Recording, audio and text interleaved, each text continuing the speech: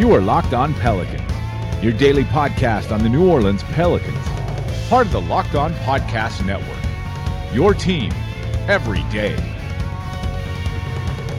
Welcome to another edition of Locked On Pelicans, the daily podcast covering your favorite team, the New Orleans Pelicans, and NBA as a whole, part of the Locked On Podcast Network, your team every day, available on iTunes, Apple Podcasts, Google Podcasts, Stitcher, Spotify, literally wherever you get your podcast from. I'm your host, Pelicans Insider, credential member of the media and editor over at LockedOnPelicans.com, Jake Madison, at NOLA Jake on Twitter, here with y'all on this Monday, a victorious Monday for your New Orleans Pelicans as they took two games over the weekend, one against the Indiana Pacers, one against the Houston Rockets, pushing their winning streak to 4 straight games now. Yes, we are going streaking. We'll break down both of those wins for you here on the show today, as well as talk about how the Pelicans defense has been improving. I've got some numbers for you. I want you to kind of see what they're doing a little bit more and how this team is starting to come together. So let's dive into it all in today's edition of Locked On Pelicans. So despite the Pelicans once having a 13-game losing streak, they came into Saturday's game against the Indiana Pacers on a 2-game winning streak, looking to push it to 3. And the first quarter did not make you think that that was going to happen at all, with New Orleans dropping the frame 32-19, aimless possessions, really poor defense, and it was just, oh, okay, maybe this was all just kind of a flash in the pan and nothing really to read too much into. But then New Orleans came alive in the second quarter, winning that one 29-13.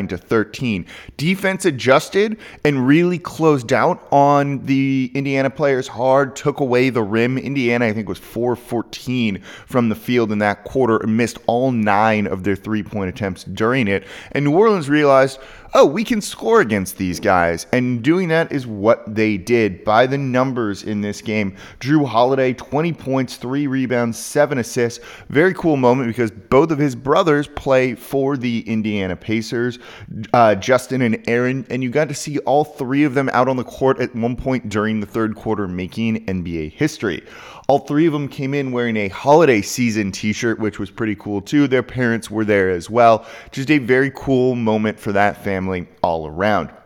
Brandon Ingram still being able to score whenever he wants. 24 points on the night, 7 assists, 5 boards, 7 of 16 from the field, 2 of 6 from deep, and 8 of 8 from the line. JJ Redick, 15 points in this one on 3 of 7 deep shooting. Lonzo Ball playing okay. 13 points, 4 of 11 shooting, 4 of 8 from deep, which is at the time a career high for him. His shot's starting to fall and he's feeling a little bit better about it. 4 rebounds, 3 assists, really looking to kind of score with his jump shot in that one. Jackson Hayes only getting a little over 21 minutes in this one, just 2 points. Quiet night for him. Off the bench, though, you had 2 guys who kind of have been standing out a lot recently. And one we'll really talk about in the Houston Rockets game. You know who that was. But coming off the bench, Josh Hart, 11 points, 4 rebounds, 2 of 6 shooting from deep. Each one more, also 11 points on 3 of 6 shooting from deep, also chipped in 4 rebounds as well. With the emergence of each one more, you're seeing Kenrich Williams have his minutes drop a little bit. Also, his poor shooting over the past month or so has kind of limited him. Not much action for him in this one. Frank Jackson coming in to kind of close the half for the Pelicans at 1 point. 2 of 3 from the field, 4 points. You had Nickeil Alexander-Walker, 4 minutes, 2 of 2 from the field, 5 points. And then Nicolo Melli actually made a 3. And then Jahlil Okafor still getting those DNP coaches' decisions. For the Pacers, they were led by Domantas Sabonis in this one with 15 points for him, TJ Warren 20, and Aaron Holiday having 25. But it's the defense that's kind of a big thing, and there's a reason I didn't mention Derek Favors when we looked at the stats here, and that's because he anchored things down low, and I wanted to look at him right here. He was pretty good in this game, 10 points on the night, but 16 rebounds, just hoovering up misses, which is really needed. ending those possessions for the Indiana Pacers and letting the Pelicans start their fast break offense. Being able to get out and run and play fast is what this team wants to do. They had 20 points in the fast break, which is pretty good for them. So overall, they're getting to play their style of basketball a little bit more because you end possessions. Possession terminators, I think, is what David Griffin referred to them as. Derek Favors definitely can do that. You're also seeing this team get a little bit more aggressive defensively, even though they changed their scheme to not be aggressive. We'll talk about that coming up in the third segment. But after this win, Pelicans pushed their streak now. We're going streaky! Yes! To 3 games with a chance to make it 4, which they did do. We can just spoiler alert that one right now against the Houston Rockets the very next night. Let's look at that game here coming right up. But before we get to that, don't forget to subscribe to Locked On Pelicans wherever you get your podcast from. Here Monday through Friday for you all, breaking down everything you want to know about this team. And guess what? They're only 3.5 games out of the 8th seed somehow right now. That's pretty good, all things considered, where we were less than a month ago. So tell a friend, leave a 5-star review, and subscribe to Locked On Pelicans wherever you get your podcast from. So the Pelicans had a chance to run their streak to 4 games against the Houston Rockets, and despite it being a little bit close at times and you feeling like maybe this wasn't going to be a game going New Orleans' way, well, they pulled it out, a 127-112 win over the Houston Rockets after being pretty close for the first half, knotted up at 64. Houston kind of came out with a 7-point lead at the end of the third, but then New Orleans, and E'Twaun Moore in particular, absolutely exploded and just put the Rockets away in this one. You had a couple of standout performances in the game, but really the guy who got things going for New Orleans in the fourth quarter, without a doubt, was E'Twaun Moore, who went 4 of 5 from deep, 5 of 9 from the field overall for 14 total points. Jrue Holiday also pacing this team too, with 12 points. So the fourth quarter, very kind to New Orleans. And yeah, you can kind of see why. Lonzo Ball also chipped in 7 points, Brandon Ingram 8, and they put up 41 total points to, again, put the Rockets in the fridge and end this game and get with their 4-game winning streak. Pretty cool to see overall. This was one where the coaching staff had a plan and they stuck to it and it worked. The Houston Rockets on the night, they shoot a lot of threes. They made 11, 12, there it is. I know the numbers. I know how to count. 12 in the first half. But they went cold in the second half, just making 3 the rest of the way. And Gentry said after the game that he didn't think their shooting was sustainable. They were without James Harden, without Russell Westbrook. Maybe that makes you shoot better if you don't have Westbrook out there. And without Clint Capella. And when you're having a lot of these guys chuck a lot of threes who are okay at 3-point shooting at best at times, you feel comfortable that maybe some variance will kick in or it'll just not have those guys shoot 60% or so. They stuck by that, and it ended up making them go ice cold in the fourth quarter, which New Orleans won 41-19. They were able to put this game away through sticking to their defensive game plan. Pretty nice to see them do that, to be honest. And sometimes it works and you're just not on the wrong side of stats and variance and randomness going against you. So while I have sound effects in the show today, I also have cats running around who are not the sound effects that I had intended. So good job for New Orleans overall. Again, E'Twaun Moore really kind of being the catalyst for this in the fourth quarter. But a guy who was the catalyst all game for New Orleans was Lonzo Ball in this one. 27 points on the night, 10 rebounds, 8 assists, 2 steals as well, 7 made threes. He set a career high with 4 in the game before this one. He almost doubled that here with 7. He went 7 of 12 from 3, 10 of 20 from the field overall. He was good. Now, I don't think Houston really defended him well on pick and rolls with him and Derek Favors. They really stuck tight to him instead of trying to make him score, which let him get those easy assists to Derek Favors in the pick and roll. But you know what? We'll take it. That seems like a gaffe by the Houston Rockets on their end in the way they defended Lonzo Ball. But his shot is starting to feel a little bit more comfortable. And he said after the game, like, I've got my legs under me. I don't mind him shooting some threes. I don't like the step back threes necessarily, but set threes, open threes like that. Yeah, the dude has proven he can hit those. And he did in this game. He was great. He was aggressive enough when he needed to be. And then more importantly, in the fourth quarter, where this team had 14 points in the fast break to really get out and run, he was the catalyst for that. He's the guy that gets them into that offense, into transition, and pushes it better than anyone else can. I've said this on the radio recently. I've said this on the podcast recently. He's almost kind of the epitome of the type that they want to be, the player they want. Guy who will get out and run and push it, and that's what he does.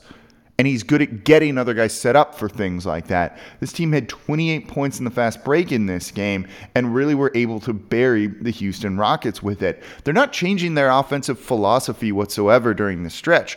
They're just playing a little bit smarter, getting in transition a little bit more, but still playing unbelievably fast. They want to get out and run. This is still very much an Alvin Gentry style of team. Shoot a bunch of threes, get out and run. And when you have Lonzo Ball doing both of that, good things are bound to happen. So with that, the Pelicans have pushed their winning streak We're going streaky! Yes! to 4 games. They have the second longest winning streak in the league right now and are only 3.5 games out of the 8th seed in the Western Conference. Though I will say that's a bit misleading because there's like 5 teams they would need to jump. And as we've all learned recently with the Saints and that Seattle game and the garbage that was, you don't want to let other people control your destiny. You want to control it yourself. There's too many variables right now to really say the Pelicans are full on in playoff contention outside of that 3.5 number. You don't want to rely on other teams having to lose as well as you winning. You'd rather just be able to win or only have like one team have to lose. It's not the case here for New Orleans, but things definitely are going better with this winning streak. And let's look at the defense and how it's improved. Why are they playing better on that side of the ball coming up in the next segment? Don't forget, On the Fly, the Pelicans official Twitch show, which I co-host alongside Gus Kattengell, going to be coming back to you all in the new year. We're excited again. Team is winning. They're on a winning streak. We're going streaky! Yes! And it's time to get back to talking about what this team is doing well and breaking it down for you on the show while being live and interactive and taking your questions. Go to twitch.com or twitch.tv/PelicansNBA and make sure to subscribe to know when the show goes live. Should have a new episode coming for you all within the next week or so, and I cannot wait. Going to be a lot of fun. Twitch.tv/PelicansNBA. So the defense, what the hell has gotten into this unit that was so unbelievably bad to start the year? And they were really, really, really bad.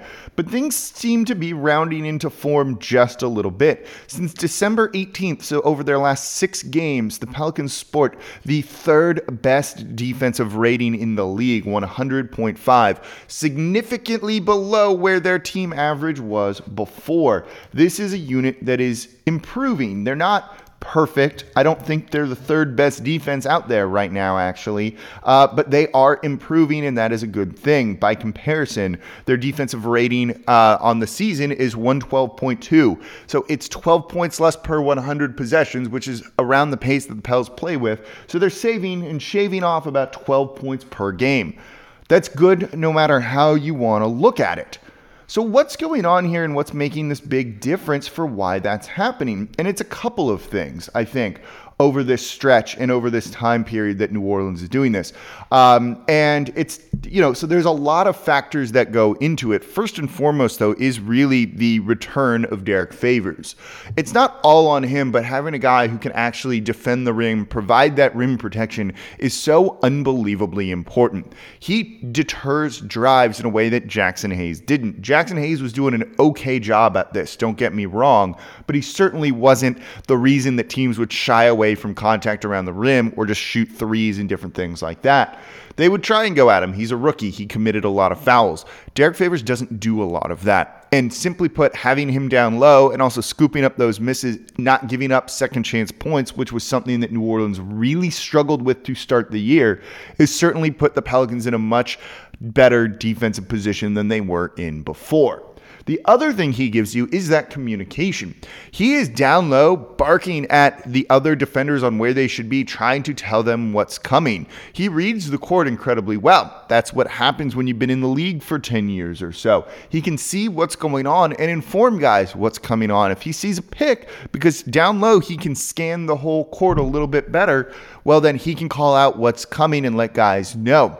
And that communication, as we've talked about, is so important on the defensive side of the ball. And you're seeing it. And then it's infectious, and it's meaning other guys are talking too. The fact that he's back just around the team in practice probably helps them too. He was away from the team for about 2 weeks after the death of his mother. Completely understandable. But having him back out there, certainly a good thing in practice, explaining to other guys what they need to do, how they need to communicate, because Alvin Gentry did say this is a very quiet team, probably the quietest he's ever been around. Well, having a guy like Derek Favors out there who wants to talk, it's pretty good to have. And it makes a difference. So him out there for the rim protection, the rebounding, and the communication, which again is infectious, only a good thing and is one of the big reasons why New Orleans is improving well. The other reason is defending the three-point line. And you can look at this one of two ways. They're giving up a lot of threes, I think, but they're giving them up to shooters who aren't the best. And some of this is variance kicking in, but some of it is also by design. And you heard it from the comments, like what Alvin Gentry said after last night's game. We didn't think they could shoot this way the whole game, so we stuck with what they were doing. And they didn't. Sometimes that'll burn you and go against you, certainly. But New Orleans, when you look at some of the guys that they're giving up three-point shots to or taking a lot of three-point shots against New Orleans, you're kind of okay with this.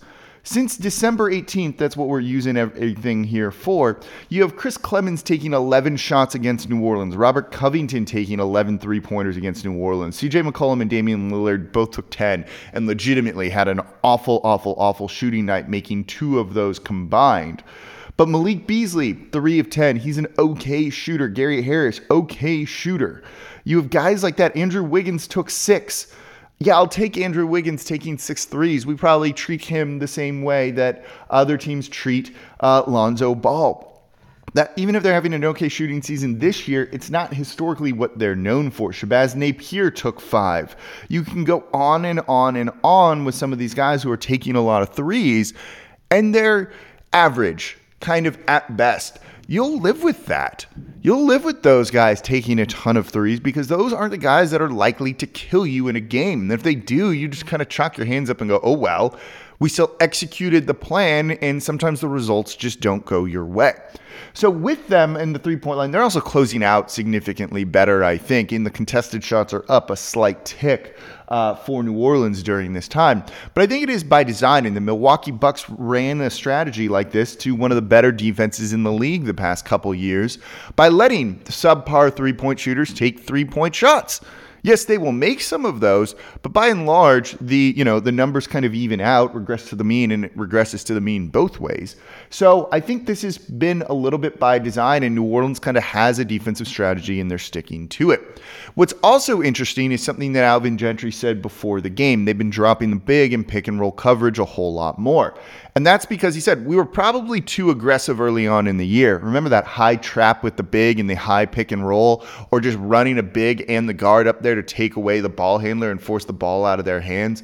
That burned them so badly for the first chunk of the year. And by going with a more conservative strategy and adjusting your philosophy, this isn't what they practiced all year, all off season long.